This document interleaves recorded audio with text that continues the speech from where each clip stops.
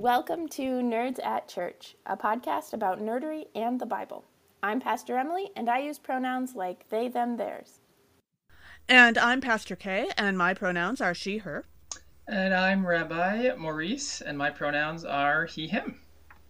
In this episode, we'll discuss Maundy Thursday, which this year falls on April 14th.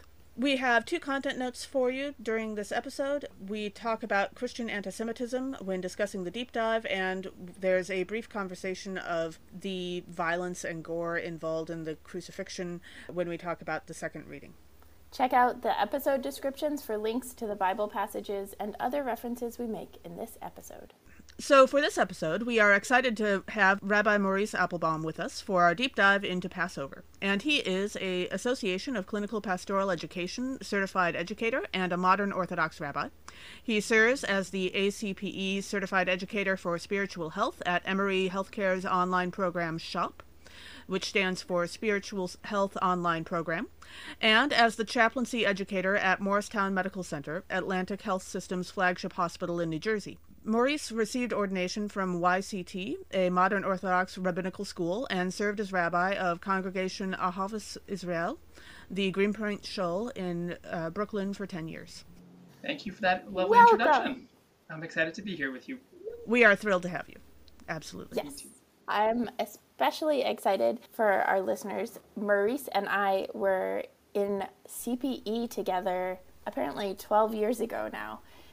So it is good to be... No, I think I overestimated. I know, it was the summer of 2011. That would make it 11. Oh, yes. Almost 11. So 11 years. Almost 11 years ago. So it is... The concept of being an adult for that long still feels uncomfortable to me.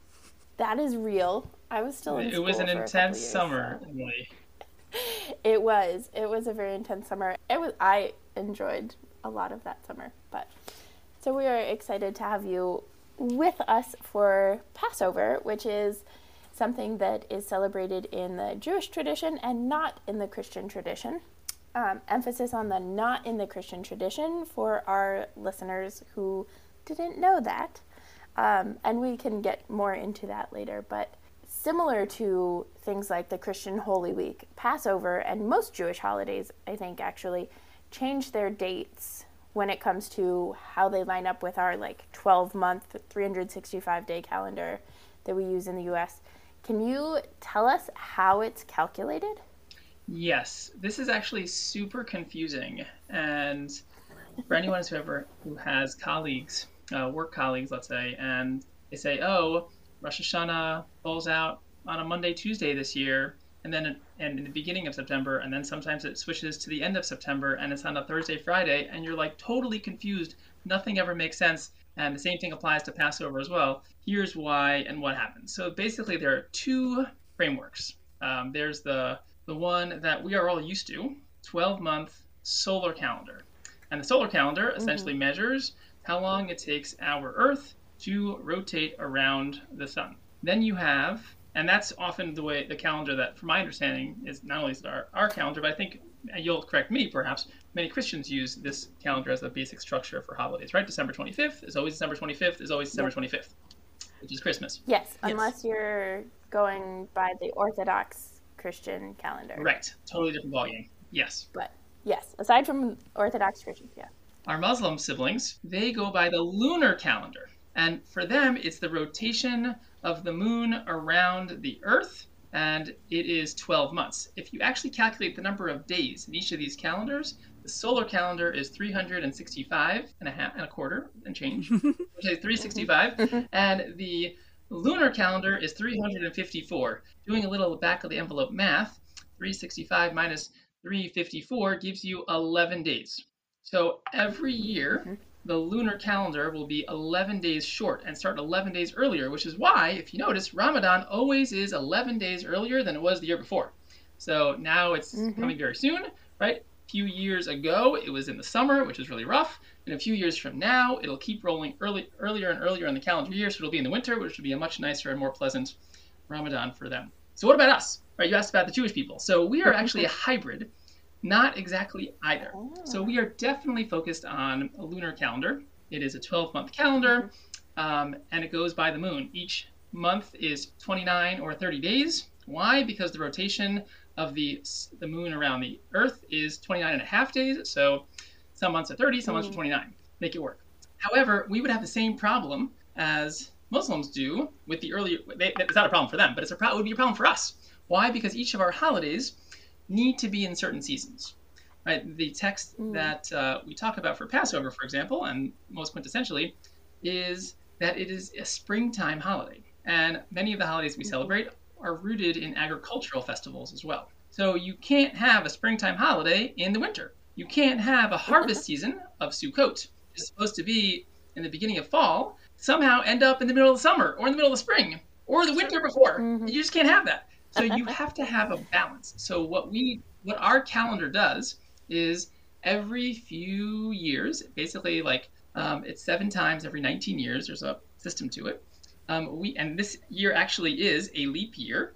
We add an extra month. Ooh. There's an extra month that we add in. So we have 13 months in that year, and this year is one of those years. So right now, we are finishing up the 2nd month of Adar, and it is, in Jewish months, 7 months away from the Rosh Hashanah season, right, instead of 6. So we had an extra one, because why? It was getting too early in the cycle. It was going to start hitting into early March, February, which is not okay. It needs to be in the spring. Passover is about the spring. It's about renewal. And if it's not in the spring, that's a big problem. So we have this internal cycle that always rotates. So why is it so confusing? Because it always changes. It always changes. It doesn't change for us. Like I can tell you right now, in 100 years from now, when Passover is going to be. But relative to the stable system of the solar calendar, it's very confusing.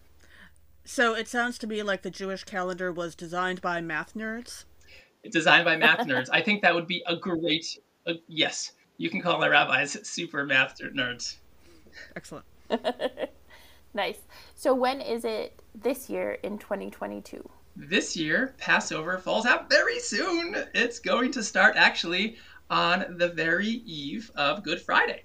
There is this confluence of our times together that will take place. So our first Passover Seder will be Friday night, the night of Good Friday, for many Christians who celebrate on that particular day. Which this year also happens to be April 15th. So... happens to be April 15th, but it is always the 15th of Nisan. Yes. That day never changes, but it just happens to be that doesn't line up always with April 15th. Yes. Yeah. But Americans have an extra layer of tension added to our lives. Yes. Yeah, there are a fair number of Jewish accountants that I'm familiar with, and this season is always challenging for them because they're not only preparing for Passover, which is an extremely stressful holiday to prepare for, but they're also filing people's taxes. So just the combination makes it quite challenging. I have to imagine. Yeah. So many Christians, unfortunately, aren't very familiar with how Passover is celebrated in modern-day Jewish homes and communities. We hear historical accounts sometimes, but not so much with modern day. Could you tell us a bit about how that works? Happily, yes. So the modern form of the holiday really begins. Depends how focused and obsessive and neurotic your family members are, right? So depending on how intense they might be, it will start a month or more before. In my home, my lovely wife has already rationed out exactly how many pasta boxes we have from 2 or 3 weeks ago to ensure that we use up all of our pasta in time for Passover, to ensure that we get rid of all of our items that are filled with leaven. And grain and items that have come in contact with water and may have risen. So the bulk of the preparation for the holiday is, I wouldn't call it spring cleaning, because we're not actually cleaning for dirt. We're cleaning our house from the chametz, is what the Hebrew terminology is, because the verse in the Bible says you should not see or find any kind of chametz in your house. And we understand that to be any kind of leaven. So what is leaven? It's a strange word that I don't usually use in my normal sentence, in my normal day. It is flour mixed with water that's given a chance to rise any kind of time. So any kind of leaven in your house, we're going to look at bread, pasta, cookies, flour. It's often come in contact with water, oats, right? Any of these things, your oatmeal, all that is going to be all of your, Duncan Hines bake mix. All of these items are going to be chametz. If you have pizza dough in your freezer, totally chametz. If you have chicken nuggets in your freezer, totally chametz, right? Because it's breaded with the breading. Sure. All of those things are chametz. We got to get rid of all of it. All of it comes out. We're not really gluten-free, but we're close to gluten-free. You essentially have to get rid of everything. And then in certain communities, we actually get rid of even more stuff because historically those items were stored at the same time and the same location as grains, or maybe looked like grains when you turn them into flour. So there is so much preparation. It can be extremely stressful because at least within the community that I'm part of within Judaism, which is the modern Orthodox community or the Orthodox community, Sure. we're particularly strict on all matters related to keeping kosher. And keeping kosher is very strict. It can be very strict, which means we actually have a whole other set of dishes and pots and pans, or we can make them kosher by boiling them or dipping them in boiling water, or there are different ways of like pouring boiling water on top of them. It is an extensive, challenging process, and it culminates with a search. We actually have to search our house. You have to search your car. You have to search your garage. You have to search your office if you have one. Any place where all these places that you have, your apartments, any place that you live where there may be chametz, you have brought chametz in your house, you got to search. And you have to make sure that you have eradicated it from your house. And it is only then we're finally free, but we're not really free because there's a lot more to do after that. But we have just not even talked about the holiday itself. We've just talked about the prep. That's all. This is all prep. It is rough. Back when I was a kid, we had an experience where we took searching for chametz a little overboard.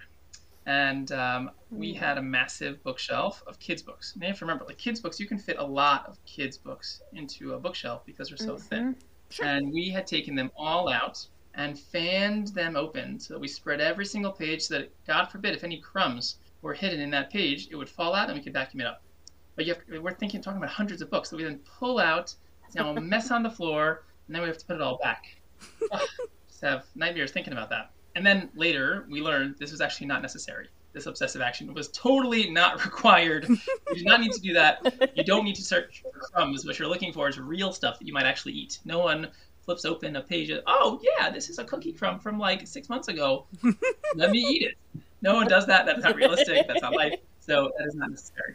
But we're still in just the preparatory work. So we have a Pesach Seder. So, by the way, so this whole getting rid of the chametz culminates on the morning of before Passover Eve. And it's customary for firstborns to fast because they were saved and not struck down in the plague of the firstborn, which happened that evening. Jewish firstborns are accustomed to fast. And we come and we have to stop eating at a certain time, and we have to then burn whatever leftover chametz that we haven't eaten ourselves, donated to other people, or found some other use for, and burn it in a fire that's often in the street, and then we get rid of it, and it is gone from our possession. Now, the rabbis were certainly concerned about the economic hardship that this would cause some people, especially like, can you imagine if you have a store, you have to get rid of all your products, you just go out of business every year on Passover. So they came up with a way to ensure that there was no technical violation of the law by selling your products, they weren't yours anymore, to a non-Jew who would then buy them back from you afterwards. So this was done out of compassion for people so they wouldn't lose a lot of money. And this could be like hundreds or thousands of dollars that you could be out. So if people can't afford to get rid of their chametz or to donate it, and that's too much of a costly burden, then they can always sell it. But in its ideal form, you're really not supposed to sell. You're supposed to really get rid of, because that's what the verses we're talking about, which is how we practice. I learned a new thing this year. There's an online advice column called Ask a Manager that I enjoy reading that is sort of HR advice for people who aren't in HR, which working for a religious institution comes in super handy for me because I was never taught any of that stuff. But she was answering a question about a Jewish business owner in Passover and explained the tradition of selling your chametz to a neighbor. And one of the things that you have to get rid of as a part of that process is apparently whiskey, even if it's really, really nice whiskey. And so if you're selling that to your neighbor, there is also apparently a tradition of you have to let your neighbor taste test it to make sure that it's good enough quality for them to want to pay for, And I enjoyed that story. Yes, that's a cute story. But yeah, whiskey is a really big deal. Beer as well is considered chametz. It's made out of grains. Oh, yep. So all of those items are. I remember there was a funny story with my own family. So Purim is always 30 days before Passover. So last year or 2 years ago, my brother's my brother's in-laws, had not had a chance to hear the story of Esther read. It was also during the pandemic, so it was very difficult. You had to hear outside, and like it was complicated of how to hear it because it was the pandemic, and I mean, it's still the pandemic, but things are opening up a little bit more nowadays. May continue to be so, God willing. They had come over so that I would read it for them. So I read through the whole scroll of the story of Esther, and they had left a bottle of double black Johnny Walker, like a full-size bottle, which was very sweet of them. You don't drink a whole lot of alcohol usually, but I'm not opposed to it. But the big problem was he dropped off 30 days before Passover. That means I had 30 days to finish it, which is way nowhere near enough time. I need like a year to finish a bottle like that. So basically, we had I met all of my neighbors. I said, "Hey, come on over. I need to finish this. Can somebody help me finish this?" So we just pulled over chairs. We were all outside because it was the pandemic and we couldn't be indoors. So we all just drank his bottle of double black Johnny Walker. Nice. A friend of mine who's a pastor on the Upper West Side in New York actually was the person who bought someone's home last year, I think. And she posted about like the tradition and stuff, and so that had been the first time that I had heard of that. But that it's a unique honor for non-Jewish people to be selected and trusted with business or home or whatever it is that they're buying from Jewish people for Passover. Yes. Nowadays it's like we've built in so many protections. So, I mean, it is certainly a legal act, but non-Jews are not spending all that much money to do this, right? Because they're putting it down a down payment, and then the rest of the bill comes due at the end of Passover, and they can elect to not continue the transaction, and then the Jew can then buy it back from them, which is what happens. So where were we? The morning of Passover, I think. Yes, exactly. So we have burnt our chametz. It is finally done. It is out there. Many firstborns are fasting or figuring out some loophole to get out of the fast. And then the night of Passover comes. And it is that night where we have the Passover Seder. So the Passover Seder is a fantastic, fun evening. It is so filled with ritual and structure. It's wild. So there are 4 cups of wine or grape juice for those who shouldn't or can't have wine. And then there's also plenty of matzah that you're eating, and you're dipping food into salt water, and you're having bitter herbs. There's like this whole ritual event that there's actually so much eating that is ritually based that by the time you actually get to the meal, you're totally full. You're totally full. It's like, I have no more room for this. And then, by the way, if you've ever been to a Passover Seder before, you should know that you probably missed the end, right? Because like there's 2/3 of it, then you have the meal, and then most people leave, unfortunately. They sort of like walking out in the middle of a movie. But that's what they do. They don't realize that there's actually a whole third of it left. So this was actually happening in my family all the time. We'd have these big Passover Seders of like 30, 40 people. And it'd be a lot of fun. Everybody would take a turn reading a passage. We'd go around the table. We'd read in Hebrew or in English, whatever people are comfortable with. We'd hopefully have a chance to talk about it, etc., etc. And then we get to the meal, everybody's eating, it's time to go, everybody leaves, and then it's like just my family, just like my immediate siblings and parents and whatnot, and like, where's everybody? Like, there's a whole thing left. And then we would, at this point, be way overtired, a little punch drunk from the little bit of alcohol and sugar that we've had, and then we would be giggling and laughing through the whole end. Would be so much of the joyous part of my memories as a child would be this latter half. Sure. But the core piece, besides for those rituals, is really to tell the story of the Exodus. And telling stories of the Exodus is super important because it is our history. So I believe this is sort of like the formation of my people and the Jewish people. So many people sort of see Passover as a holiday of freedom. And it certainly is. There's no denying that. But it's not just about the freedom per se. It's really about the beginning of our national story as a people that is not in bondage. And that becomes crucially important to our own identity. I can't source this for you directly, but I remember hearing about a study that took place, I want to even say in Florida. I'm not sure where. Maybe in New York. I'm not sure. So it was a sociologist was interviewing a bunch of first graders, and I believe it was June 2001, and interviewed these first graders to get a sense of their own resilience to issues and identity, and got a chance to interview them. Sure. Fast forward a few months, September 11th came, Yeah. and there was this national trauma that impacted everybody in our country and many around the world. And these sociologists, these researchers, went back to these same kids. And a little while later, after, so I forget, it was October, November, December, something like that, and interviewed them again. And the kids who knew about their family history, knew who their grandparents were, knew where they came from, had these crazy family stories that they could hold on to, had a sense of who they were rooted in their family, were much better adjusted, much more well adjusted in light of the traumatic events of September 11th than those who were not, who didn't have that, who didn't necessarily feel that rooted. So for us, for Jews, this is quintessentially when we became a people. And Sure. It becomes part of who we are. So this is essential. Like, who am I? Well, I'm a Jew. And where does my story start? Well, it certainly starts with Abraham and Isaac and Jacob and Sarah, Rebecca, Rachel, and Leah, and our matriarchs and patriarchs, right? It certainly starts there. But really, as a people, we start in Egypt, and we start in the Exodus of Egypt and our return to the Holy Land, the land of Israel. So that is like that whole formation and storytelling and asking questions and digging into our history, making sure that everybody knows who we are, where we came from. And people even put on a show. Like we would take a little matzah, throw it over our shoulder. And this was happening on my mom's side of the family, who was Middle Eastern descent. And we would get asked in Arabic, right? Where are you going to? Where are you coming from?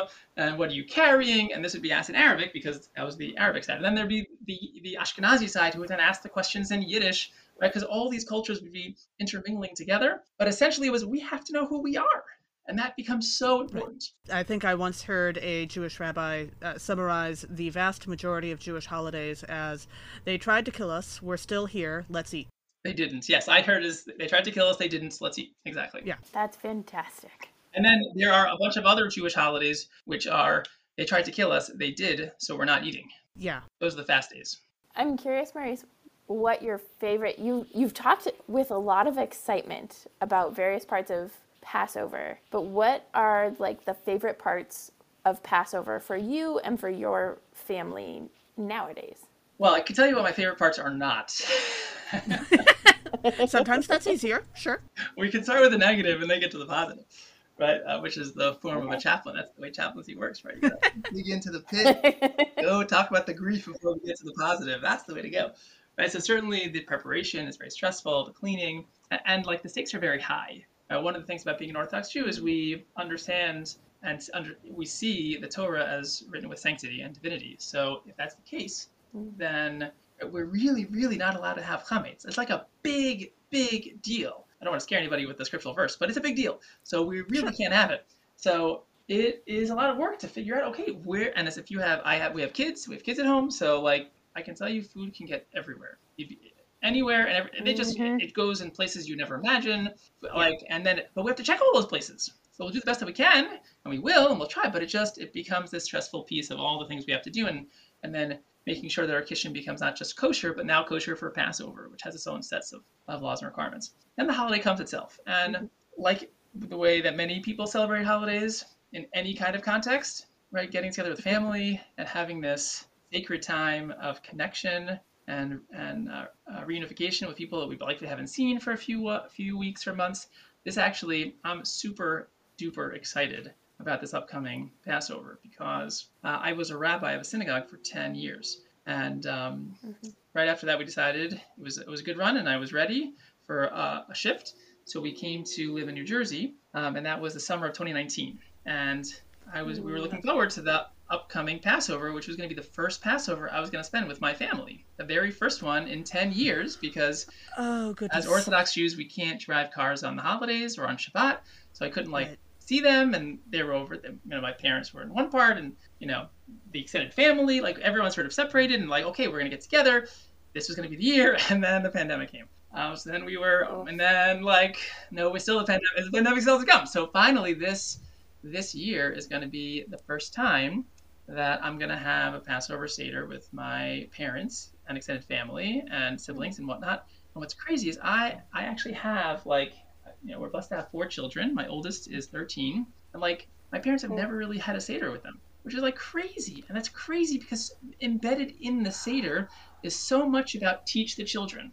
Children should ask questions, learn, challenge. We're okay with that. We want to know about this. Know your history, know where you're from.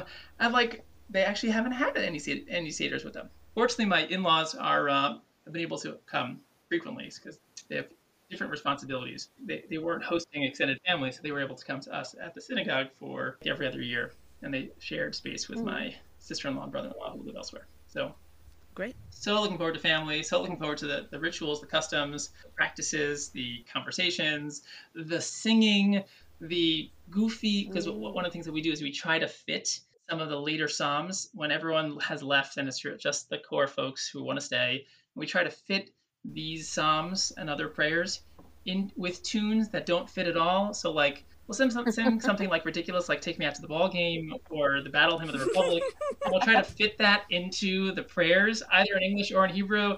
And like, it's just goofy. It's goofy and it's funny and it's fantastic. So, Well, and speaking of, I have to imagine that over the course of thousands of years, the traditions of how Passover have been celebrated have changed somewhat. I mean, I have to imagine that the cleaning in advance I would hope it would be easier now, given modern technology. no, I'd say it's much harder because... Oh, because you know about so much more of the mess. Well, no, I would say this, that listen, I don't know a whole lot about the architecture of ancient Israel homes, but I'm guessing that many of the homes that some of us live in are much bigger.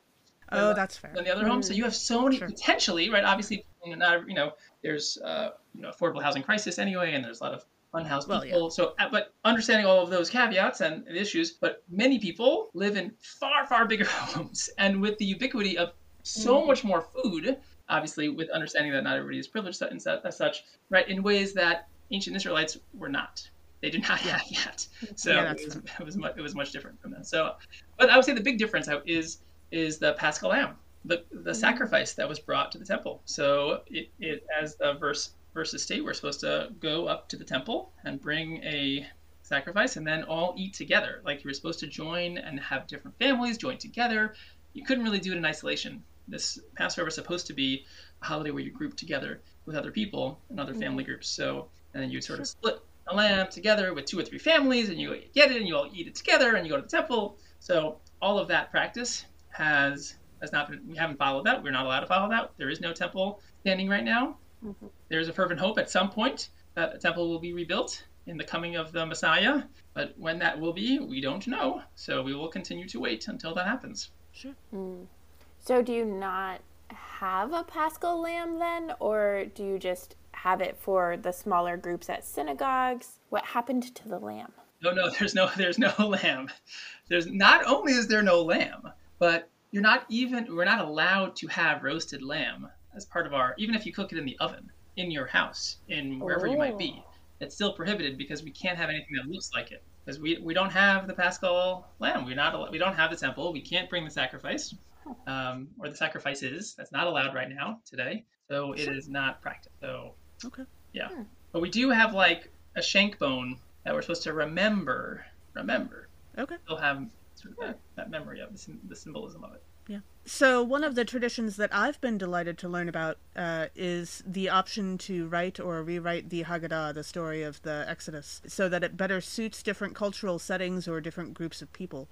And I was wondering if you have any favorite or especially unusual ones that you've heard of or participated in. So yes, I would say well, let me qualify that. Such a great question, because the Haggadah, or the Haggadah, depending on if you're of Eastern European or Middle Eastern descent, different ways to pronounce these words. So has so many commentaries, so many books, so many ways to fit themes into. There's like a Harry Potter Haggadah. A colleague of mine just wrote a Seinfeld Haggadah. You can find a Haggadah, whatever the theme, whatever you want, right? Like a communist Haggadah. You can find a capitalist Haggadah. You can find anything you want. Any kind of Haggadah you'd be interested in. They probably have it. Everybody wants their own. If you are a rabbi and you're going to write a book, you're probably writing one of 2 books. Either you're writing commentary on the Bible, on the Torah, or if you're not doing that, you're writing a commentary on the Haggadah. Those are likely your 2 first options. So many people have a commentary on those. It's kind of amazing. So do I have any personal favorites? Back in the day, I think this whole great undercurrent of a story of like how Maxwell House took over as the main Haggadah for decades. Years ago, it was like they tried to get people to buy their coffee, and they gave you a free Haggadah in the process. And somehow it became Interesting. so ubiquitous, and everyone has a Maxwell House Haggadah with that old translation. Anyway, nowadays there are some fantastic artistic Haggadahs with modern readings. The text is still the same, but there's all this commentary and additional elements that are written in there that provide so much fantastic insight. So nowadays you can, like one of the Haggadahs that I particularly like, has narratives and has commentary from people from the civil rights era or freed enslaved people from our country here, and quotes from them, be able to connect to what freedom might look like and connecting to other sources of oppression. So there's a countless Right. number of ways, and it's such a fantastic genre to move into. That's awesome. That's wonderful. So, speaking of the many different Haggadahs, I imagine that there are Christians who have, as Christians are wont to do, latched on to this idea and have tried to do their own Passover Seders. I know growing up, I didn't know it was a bad thing, and so definitely participated as a youth and young adult until I learned that it was a bad thing to do and it was cultural appropriation. So I'm curious, in light of those realities, what are some ways that Christians especially, but also anyone who's not Jewish, can be supportive during Passover and also not appropriative of Jewish culture? So it's a really great question. So let me tell you a little bit about my thought process on this. So when I first, I grew up in a rather sheltered Jewish environment, even though I was in New York, so lived in Brooklyn. But as much of Brooklyn is, it's quite segregated in many ways, and there are all these mini towns and communities. And I say towns not as if it's a town, but like, we call it like a specific space, right? Like, where communities cluster around, and people often end up staying in not everybody, but in these homogeneous groups. So I actually didn't know this was a thing. Then I discovered it was a thing. My first reaction wasn't actually anger. It was surprise and kind of excitement because, and this is not just, I remember when the Obamas would talk about their annual Passover Seder they would have, and they would have the Maxwell House Haggadah that the president, that Barack Obama would read from. To me, actually, it was a couple of things. I have mixed feelings about it. But the first feeling was, this is so cool, right? The mentality of being Jewish is, despite sort of the placement that we have in our country today, in this country, we carry a lot of historical trauma of being an oppressed people wherever we have gone throughout the generations, throughout the millennia. And the thought of like non-Jews liking Passover and wanting to celebrate it the way we celebrate it was so strange. Like, that's so weird. Like, we are the uncool kid, which, to put it mildly, right? And you want to do what we're doing. There was something very attractive about that. Like, oh, wow, look, the president, the coolest man in the world, right? Barack Obama at the time, right? This was like... Yes, I remember a time when the president was cool. Yes. That was... He was really cool at the time, right? I mean, things have changed over time. But okay, like, he was really cool. Let's hold on to that moment. And his family would celebrate the Passover Seder. And they had, with many of the customs that you would see at a Jewish Seder. I thought this was so cool. So cool. And then there was this other group of people who felt they can get closer to Jesus. And I was like, wait, what? What are you doing? What? Yeah. It was like this strange bit there, like, oh, fascinating. Well, okay. But here's the thing, right? So much of Judaism has already been culturally appropriated, right? So it's kind of, it's like, it's sort of the norm, right? The fact that there is an Old Testament, right, is, from the Jewish perspective, something that was culturally appropriated by Christians. Now, obviously, there's a different perspective from Christianity that I guess you could speak to more, obviously, because it's more within your wheelhouse and your faith background. So there's this sense of like, oh, yeah, of course, it's going to happen. And to be very honest, right, Judaism also culturally appropriated from other Near Eastern faiths that aren't mostly around anymore. So we actually don't see that as well, as much as we can see this. So part of me is like, okay, they're doing it. But then as I thought more about what this holiday is about, it's a strange holiday to celebrate about. Meaning, this holiday, often thought of, it's about freedom. And that is true, right? The Israelites were slaves, and then we were freed, and there is that piece of freedom, and there's a whole lot that I think the Passover Seder can teach our country about how to be accountable and how to navigate our original sins against the indigenous peoples of this country and of this land and of Black people. So I think there's a lot that we can learn from those stories. from the Passover Seder Sure. with those stories, but it's also the story of our people. So it's sort of like, I don't know, imagine like people getting together, sort of picture this, right? Imagine people in some faraway country. Let me just pick another random country, right? New Zealand. People in New Zealand gather on the table and talk about how their great-great-grandfather once had a soap factory in Syria and then came over, had a stopaway in Haiti, and then came to America and like went through Ellis Island, and you're like, why are you New Zealand person celebrating Maurice Applebaum's personal family history as part of a ritual? Like, it doesn't make any sense. Like, this is someone else's family history. Why would you celebrate someone else's family history as if it doesn't make any sense to me? Like, it's just so bizarre Right. for it to happen, because it's not just about freedom. It's actually our story. It's the story of how we came to be a people. So through that lens, it feels kind of strange. And that's, I guess, where the cultural appropriation can be found. So I would say there are those three lenses that I would just put them in. And not all of them is bad.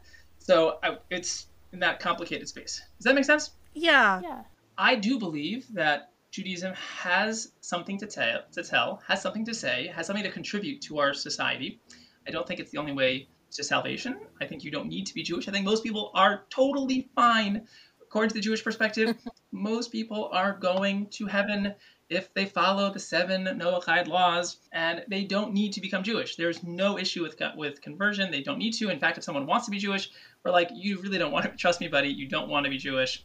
There's a lot of anti-Semitism. There are way too many laws. Listen, you can continue eating at McDonald's. You can continue having bacon. I can't have that. Why do you want to give that up? Just enjoy life, and you'll be totally fine. We'll both get to heaven, hopefully. Oh, I'll get there, but you for sure will get there. I know you're going to get there, as long as you keep these 7 basic moral code laws. Yeah. And I think the piece that I know in my experiences with Christian Seders is that it might be similar to a Seder that you would do today, but then at the end, for the 4th cup, is when it veers and it goes into, and Jesus did this other thing. And that part is the taking from Judaism, this beautiful rich ritual, and then being like, and then Jesus, the Messiah, came in and did this thing.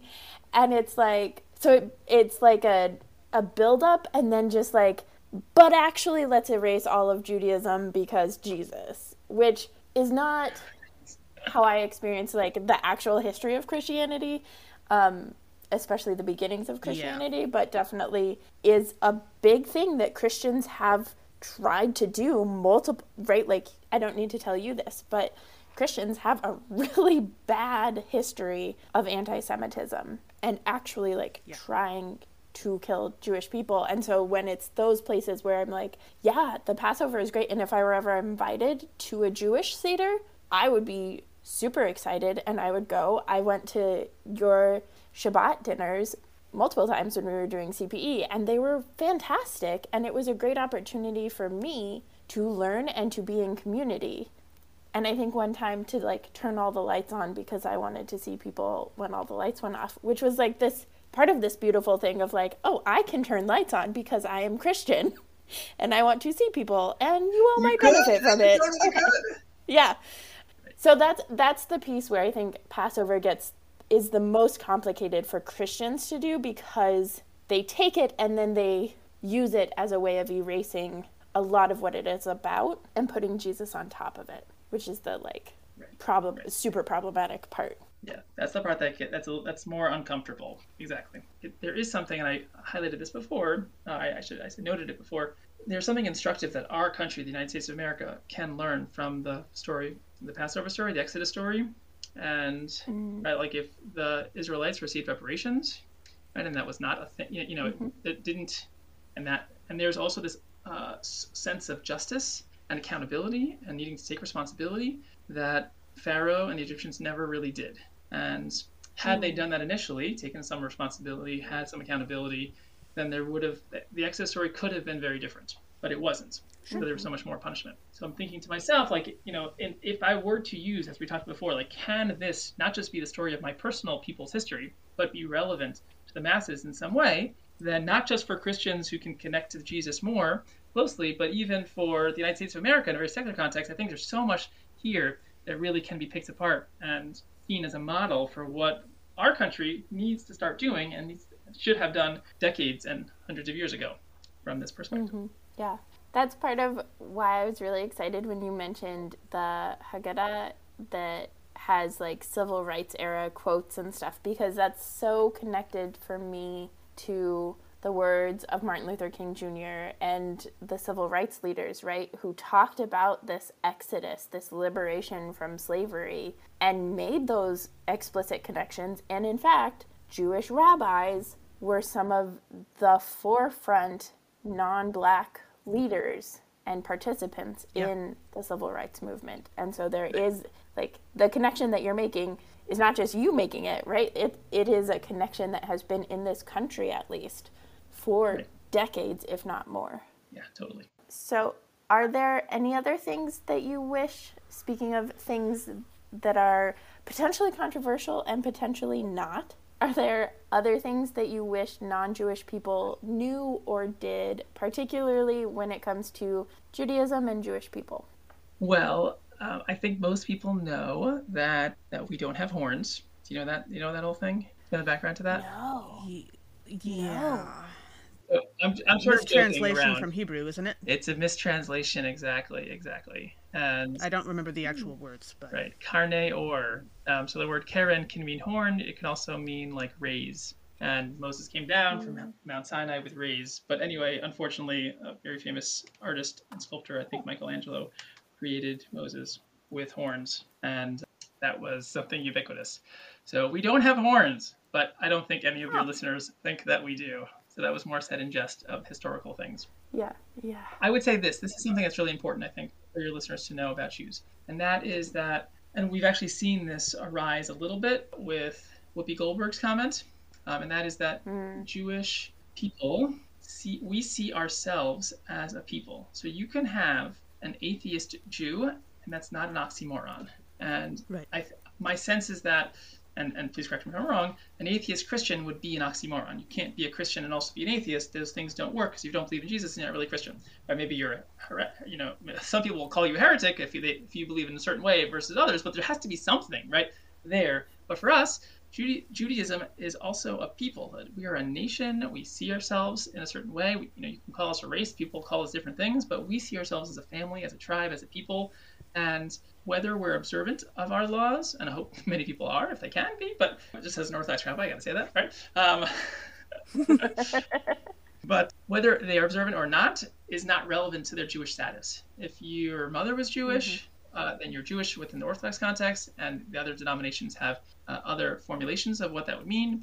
Or if you've converted, then you're Jewish, and you're Jewish forever. You can't get rid of it. If someone decided to convert to another faith, then they would still be considered Jewish from the Jewish perspective, because they're a family. They're already in. You can't leave the family. Once you're in, you're not going.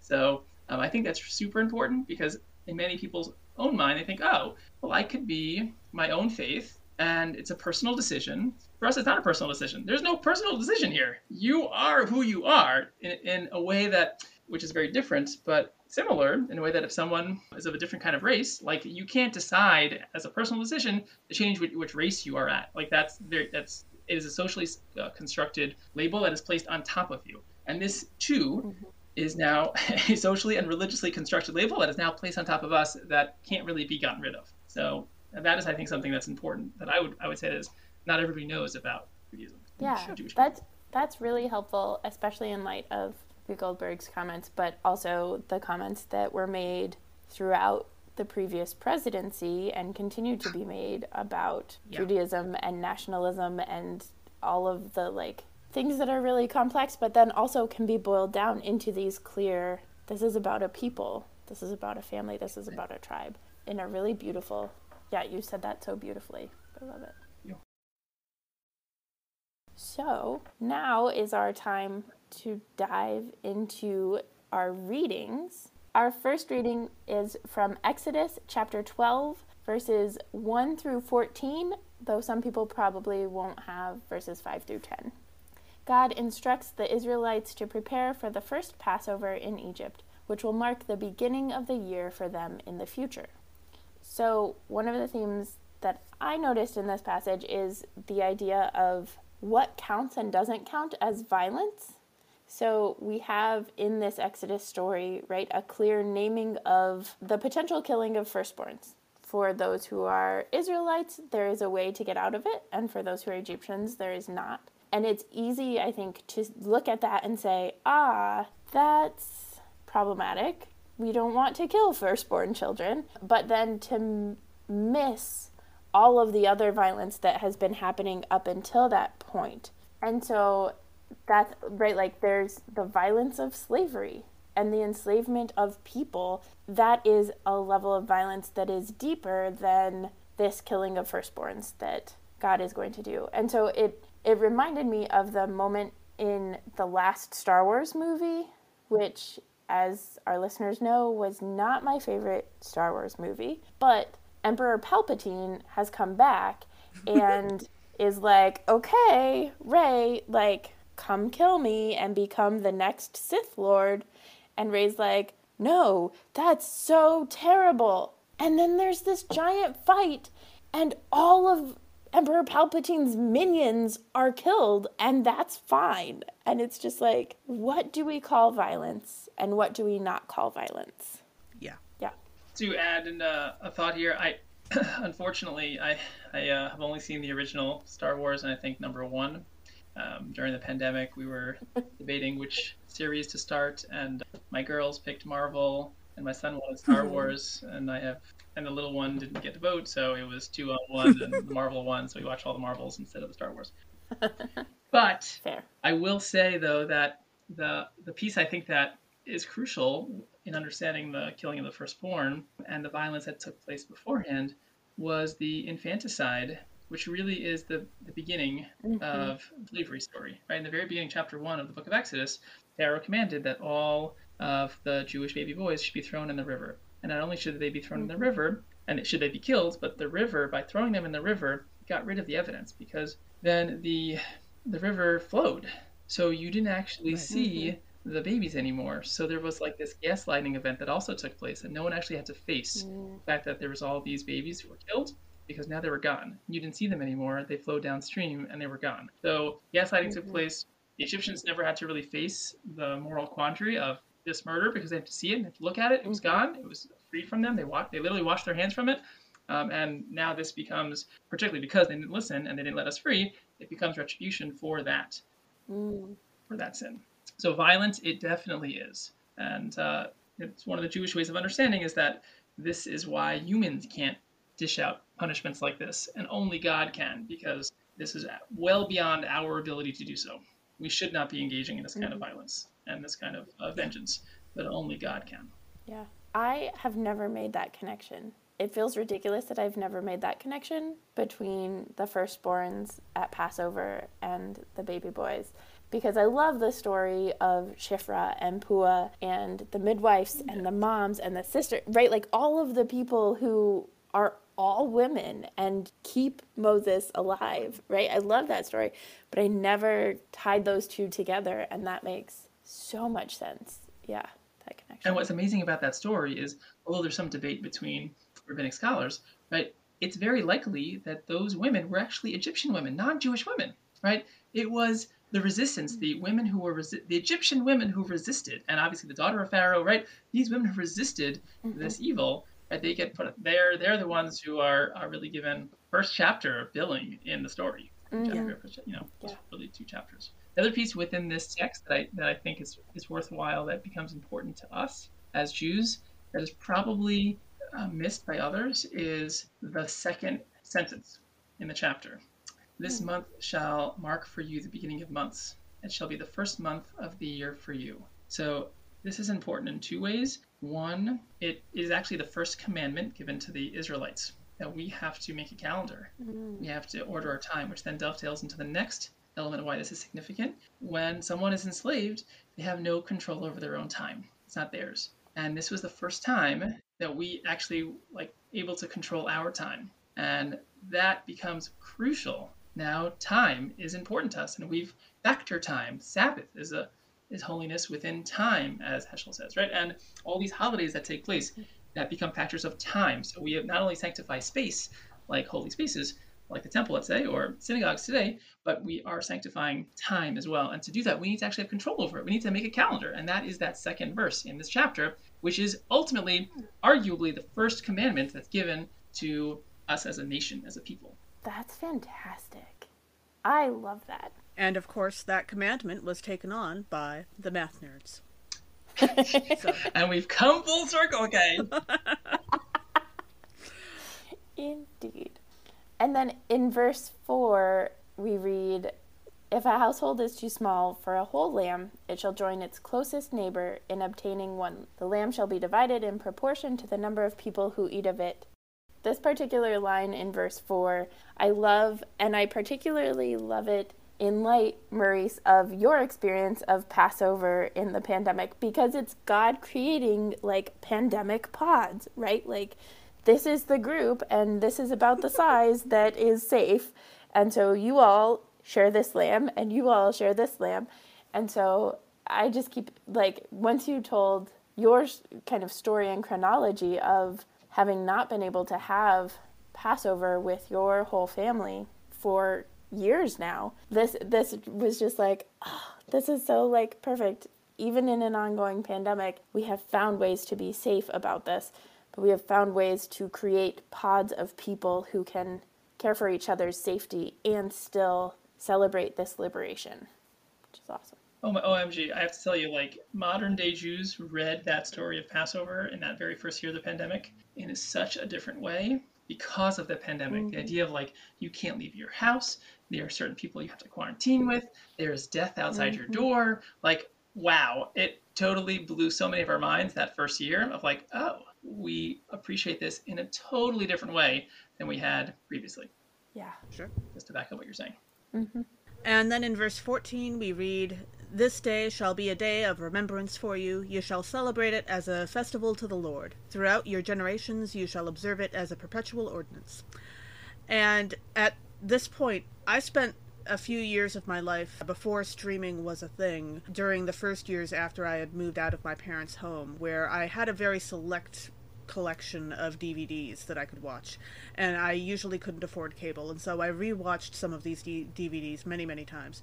And one of them was the TV series Sports Night, which was the show that Aaron Sorkin did before West Wing. And it lasted about 2.5 seasons, and it's extremely 1990s TV show, but also fairly adorable in some ways. And it has a very strong thread of found family, of the people who you care about, the people you're with, are not necessarily the ones you expect, but you are important to each other and you do back each other up. And at one point, the show is going to happen on Passover because they're a TV show and it's New York, and of course they're going to overlap with other holidays at various points. And there are 4 or 5 characters on the show who are Jewish, and they decide to get together and have a Seder between a couple of the meetings that they usually have that night, and invite anybody who wants to show up. And one of the characters, played by Joshua Malina, writes a new Haggadah for them to use, and specifically casts various people from the show in those roles. And Moses is, of course, played by Robert Guillaume, who unfortunately died in 2017, but he has a marvelous voice for it. You may also know him from being Rafiki in The Lion King, or he had dozens of other smaller TV roles. He was also a character in, he did the voice for Eli Vance in the Half-Life 2 video game. He was especially remarkable in this show because there was a bit in the middle of the show where he actually had, like, the actor had a real-life stroke and then came back from it and kept acting and was willing to be on the show as his character had had a stroke at the same time. And they were able to show his recovery process as a part of it. He was willing to be that open about it. But this episode where they have this Seder and they invite the non-Jewish people and have to explain a few things, it's a lovely way of acknowledging found family. But I think of that episode every time that I read anything that's even connected to the story of the Exodus now. And so it's a lovely memory to have come back. I love that show. So what's interesting about that verse 14 that you read, though, is that it's fascinating to me that the scripture that you read stops there because that's not the natural break in our formulation, right? It continues onward with an hour break. There's like different ways to break it up, and certainly as you know, the chapters and verses that we all use are not of Jewish origin but of Christian origin. But we have other breaks, and our break, this section goes until verse 20, and the verse that follows this directly, the one that you just read, is referencing some of the laws, right? 7 days you shall eat unleavened bread. On the very first day you shall remove leaven from your house, and whoever eats leaven from the first day to the seventh day, that person shall be, well, we're not going to talk about that, remember? We don't talk about Bruno, nor do we talk about harsh commandments in the Jewish Bible. So anyway, that was that verse that follows right afterwards, which was sort of fascinating because that, as I opened up, is so much about my memory and my experience of the holiday, which actually, right over there is where it stops, which makes sense also from your perspective why that's not part of it. That's not part of your practice. Sure. Yeah. I want to give a fuller picture. And then our second reading for this episode is from 1 Corinthians chapter 11, verses 23 through 26. The institution of communion, the Last Supper, which proclaims Christ's death until Christ comes again. So one of the themes for this passage, this is Paul describing a very special meal. It is a particularly special meal for Christians, but it's also a complicated meal. So this is a Jesus is about to die kind of meal, but it's also a Jesus makes us all community and the body of Christ meal. And I most of the time love to celebrate the joy of the meal, which is why I love First Communions when kids run. I've had kids dance up and down the aisle to receive their First Communion, and it is glorious for them to be excited about bread and usually juice.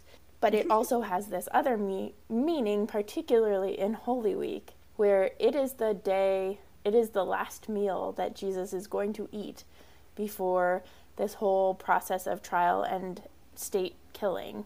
And so it reminded me of the Reaping Day in the Hunger Games series, where everybody has a little something extra, a little something special for that meal, because you don't know if everyone is coming home again. You don't know if this will be the last meal for that group. Good books, good movies, but really good books.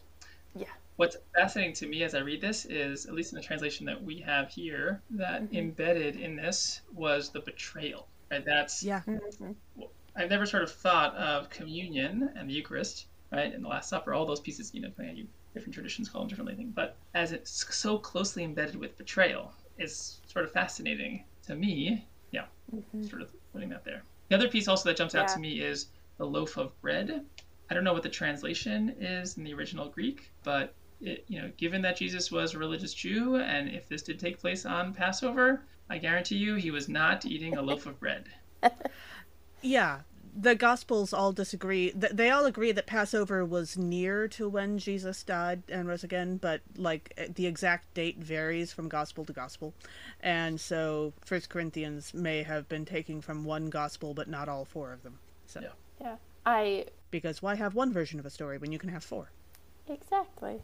I noticed that this time as well, where I was like, loaf of bread. Really, Paul?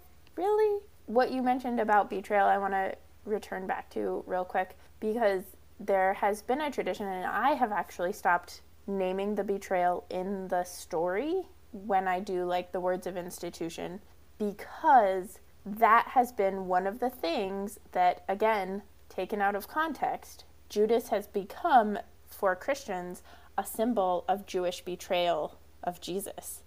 And so Kay and I talked about this recently of it doesn't actually make sense to blame Judas necessarily, because there's all of these complicated reasons why Judas does what he does, and there's multiple betrayals of Jesus in this story, but the one that is always focused on is Judas. We don't focus on how Peter denying Jesus is a betrayal, how falling asleep when someone is in desperate need of support is a betrayal, right? Sure. We only focus on Judas, and so then that becomes a justification, has become historically, I think less so now, but has become historically a justification for anti-Semitism, which we are not about. Yeah. Right. Absolutely. Although I do include the betrayal in the telling the story myself, but I'll get into why later, because I actually comment on Judas once we get to the John text. So. And then in verse 25 we read, "In the same way Jesus took the cup also after supper, saying, 'This cup is the new covenant in my blood. Do this as often as you drink it in remembrance of me.'" And so this new covenant that Jesus is creating with, like, Jesus and everyone, really, is like how it becomes known in Christianity, at least, particularly with the cup, is a very different type of covenant or relationship or agreement than what we might experience at the beginning of Battlestar Galactica, for example, between the Cylons and the humans, where the humans keep showing up year after year and the Cylons never show up until they come to destroy the planets and humanity and all of those things. So at least this one is like a renewal every, for me, ideally week. But yeah. And then in verse 26 we read, "For as often as you eat this bread and drink the cup, you proclaim the Lord's death until he comes." And throughout the New Testament, there are statements like this about proclaiming Christ's death until he comes again, or Christ's death being a sort of like timeless event, Christ constantly being both with us and also coming or on the way. There's this like very fuzzy concept of how Christ exists in time, because, you know, that's what happens when you're God. Time doesn't really apply to God the same way that it applies to us, because when you're God, some rules just don't work the same way. And this particular phrase makes me think of the phrase, "The king is dead, long live the king," which was a very popular phrase in a lot of monarchies, or various versions of it, of how to both announce the death of the previous monarch and then announce the ascension of the next, as a sort of way to keep a sense of continuity and make sure that the people knew that, yes, we know what's going to happen next. We're not like at a loss. We know how this is going to work now. It was last properly used in the United Kingdom as an announcement in January 1936, when King George V was succeeded by his son, King Edward VIII, who, of course, later abdicated. That was a whole mess. It will very likely be used when Queen Elizabeth dies, a slightly different version, "The Queen is dead, long live the King." It assures an immediate transfer of power, but there is also this weird relationship that it has with, you know, life and death and time, of "The king is dead, long live the king." There's a certain fuzziness there. And proclaiming Christ's death until he comes isn't a transfer of power. Jesus is God and did die, but is not now dead. But it still has that sense of both and, that fuzziness about time to it. Jesus was dead and is alive and is on the way, all at the same time. And yes. As a former philosophy major, that's the kind of thing that makes my head hurt, but I also find endlessly interesting. So Our final reading for this episode is John chapter 13, verses 1 through 17 and 31b through 35. Jesus washes his disciples' feet, the duty of a slave, and commands them to love as he has loved them.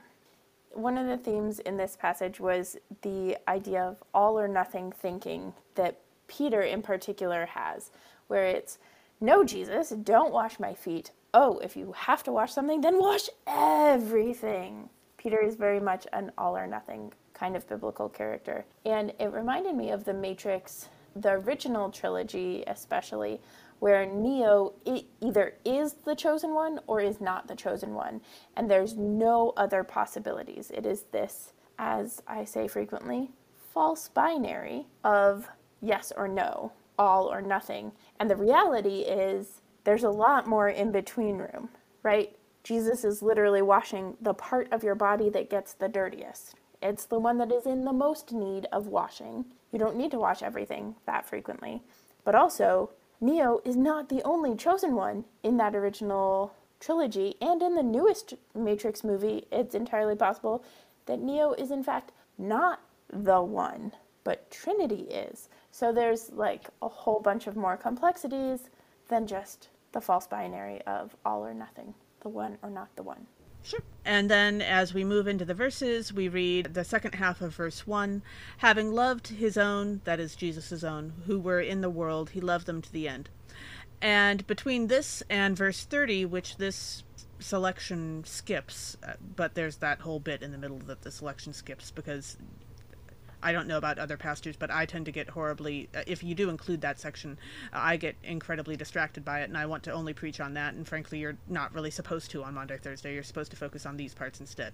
And in verse 30, we learn that Judas received the Last Supper before he left. So Jesus fed Judas his own body, and it's implied his own blood, although that's not made as clear in the Last Supper, before Judas left. And so between these two sections, and also what we see of them elsewhere, we know that Jesus loved Judas. We can say that with quite a bit of certainty. Given that verse 2, just after this, claims that the devil was influencing Judas, we don't know really his motives for why he did what he did. There are other places that imply that God was kind of taking a hand in this because Judas had to do what he did in order for the story to play out the way it was supposed to. There's a lot of disagreements and theories about Judas's motivations and all that. But ultimately speaking, we know that Jesus was betrayed by someone he loved. And while different parts of the New Testament scriptures tell us different things about what happened to Judas afterwards, Jesus never takes that back. Jesus never says that he hates Judas. Other people say that they hate Judas, I think, once or twice, but or that he was contemptible or anything like that. But Jesus never takes back his love for Judas. Mm-hmm. On the one hand, being betrayed by someone you love is incredibly painful, and on the other hand, sometimes you just can't stop loving a person who has betrayed you. I had a personal experience of someone who I had a lot of admiration for, and still do, and who I was also just... Sometimes you're just fond of people. Like, there's no sane reason to it. There's no rational explanation for it, but you are just endlessly fond of this person. And they worked very hard to make sure I got fired, and I did. But I can't shake the fondness, and I can't shake the admiration, because they're still the same person. And so Lutherans would call it, there's this weird tension that you're in, that Jesus is in with this. And that's why, for me, it's important to include the part of Jesus being betrayed on that night in the story every time I share communion. But that's with the understanding that the reason why it matters is because that love is still there. That love never stopped. And that's an extraordinary thing. And for a more nerdy reference, it also reminded me of one of my dearly beloved science fiction movies, Jupiter Ascending, which is very silly and good fun. There's a character in that movie who betrays the others in order to save his daughter's life. And after he does this, she's fine. He does successfully save her life. And they realize that they can't blame him for what he did. Like, under the circumstances, he really didn't have any other options. They couldn't have helped him in the same way that the people he betrayed these people to could have. And they basically, there's this very short scene where they clarify, so you did this to save your daughter's life? Yep. Mm-hmm. Okay. We can't blame you for that. Do you have, like, any other things we should know about, major gambling debts? Other things that would cause you to need to betray us again? Nope, nothing like that. Okay, great. Let him out. Let's go. And that's the end of that conversation. Channing Tatum does a lovely job of being very straightforward about it. And then the guy who had betrayed them helps destroy the evil folks who caused all of this mess in the first place. Mm. And I take from stories like that, and I take from the Bible, that we don't know what the end of the story is. We don't know what the end of Judas's story is. We haven't seen that play out yet, and there are all kinds of options available. Yeah, that's really beautiful. I hadn't thought of it that way. Yeah.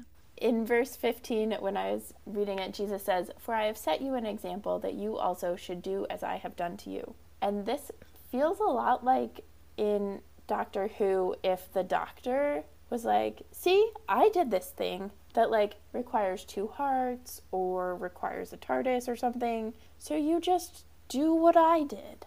And, like, there's actually some stuff, and this is where, as pastors, right, we're told, well, ideally, we're told when preaching to never tell stories where, I should never tell a story where I am the Jesus character, because then it associates, like, pastors with Jesus and with God and with being better than lay people, and it's really problematic on a number of levels. But also, like, yes, we follow Jesus, but also there are some things that, like, we just can't do like Jesus does, or we just can't do like God does, or we just don't want to be crucified. Like, a million different reasons, but Yeah, not all of us can actually just do the thing because we're human. So now it's time for our newest segment, Let's Make a Muppet Musical, and let's talk about the verses that we've read for this episode and who would we cast in the Muppets musical.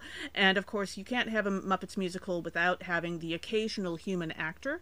And I have to say that as far as the people we've heard about today, I was immediately cast back to watching Donny Osmond's production of Joseph and the Technicolor Dreamcoat. And the guy who played Pharaoh in that, I believe it was a direct-to-TV movie, was named Robert Torti, I think is how you pronounce it. And he does a fantastic job of Pharaoh, basically, doing Elvis. And I am totally on board with him playing Pharaoh as often as he wants in the Muppets musical version. That would be fantastic. So. That's fantastic. Maurice, what do you think? If I were to add in, it's been many years. I have to say, many years since I watched the Muppets, but I was a big fan, and the Mana was a favorite song. But I did really love the Rainbow Connection. So if I'm going to think about that, especially that first story, I have to think that Moses and Aaron have to be Kermit and Miss Piggy. I mean, I think there's just no way around that, and those two were a team. I love that. And those two partnered together, and there was challenges in their relationship, but overall they got along well and they needed each other. Absolutely. That's fantastic. I really like the Kermit Miss Piggy combo for Aaron. Mm-hmm. A couple weeks ago with Pastor Nakira, we talked about the vegetables, the singing vegetables being the Passover foods, which I still really love. Yes. Yeah. But I also so in my own gender bendy way, that was also when we talked about our Lent 5 episode. But I really love the idea of Janice from the Electric Mayhem band as Moses, and as specifically, not necessarily in the Passover story, but specifically in what you were talking about, Maurice, with Moses coming down the mountain with with rays of light. And so seeing Janice as having rays of light, and that's probably who I'd go for. Oh, nice. Very nice. Yeah, and the rays of light would go great with her hair. Absolutely. Exactly. Awesome. So, dear listeners, let us know who you would cast in any or all of these roles. But in the meantime, Maurice, any other thoughts on life, the universe, and everything? I would say it's so wonderful to be back in conversation with you, Emily, and hear your voice and listen to your thoughtful ideas. And Kate, it's a pleasure to meet you too. Emily, you remain as thoughtful and as circumspect and as insightful as ever. So kudos to you for holding on to all those parts of your beautiful personality. We met in CPE that fateful summer in 2011, which was a lot of fun for me. Mm-hmm. And I actually never stopped. So I just kept going and going and going. So if any of your listeners are interested in CPE, I teach CPE in multiple locations, but one of them is in person. If you live in New Jersey, you're welcome to come to Morristown, where I teach. But otherwise, I have an online CPE program through Emory Healthcare. So it's available to you wherever you might be and want to do CPE, which is required for some denominations. And it's just a great experience. I have, not continuously, but have recently done a CPE residency as well. So they are definitely really powerful and meaningful. Well, we are so glad to have had you with us, Rabbi Maurice, and thank you for joining us. Mm-hmm. It's been my pleasure. Thank you for having me. Had a lot of fun with you guys. And thank you, our listeners, for joining us as well. Catch us next time when we'll discuss nerdery connections to the scripture readings for Good Friday. This podcast has been produced by us, Kay Roloff and Emily Ewing. For more fun, check us out on Twitter and Facebook at Nerds at Church, or contact us at nerdsatchurch@gmail.com. Also, if you like what you've heard, rate us or leave us a review on Apple Podcasts, Facebook, or wherever you catch your podcasts. If you want access to our uncut guest episodes and interviews, live Q&As, and more, support us on Patreon at patreon.com/nerdsatchurch. And you definitely want that because we have a lot left in the uncut space. A lot of fun. You should totally go there. True. Absolutely. Also, let us know on Facebook or Twitter who you would cast for Let's Make a Muppets Musical for this episode. As the ancient Christians said, Pax Pax vobiscum. vobiscum. What they said.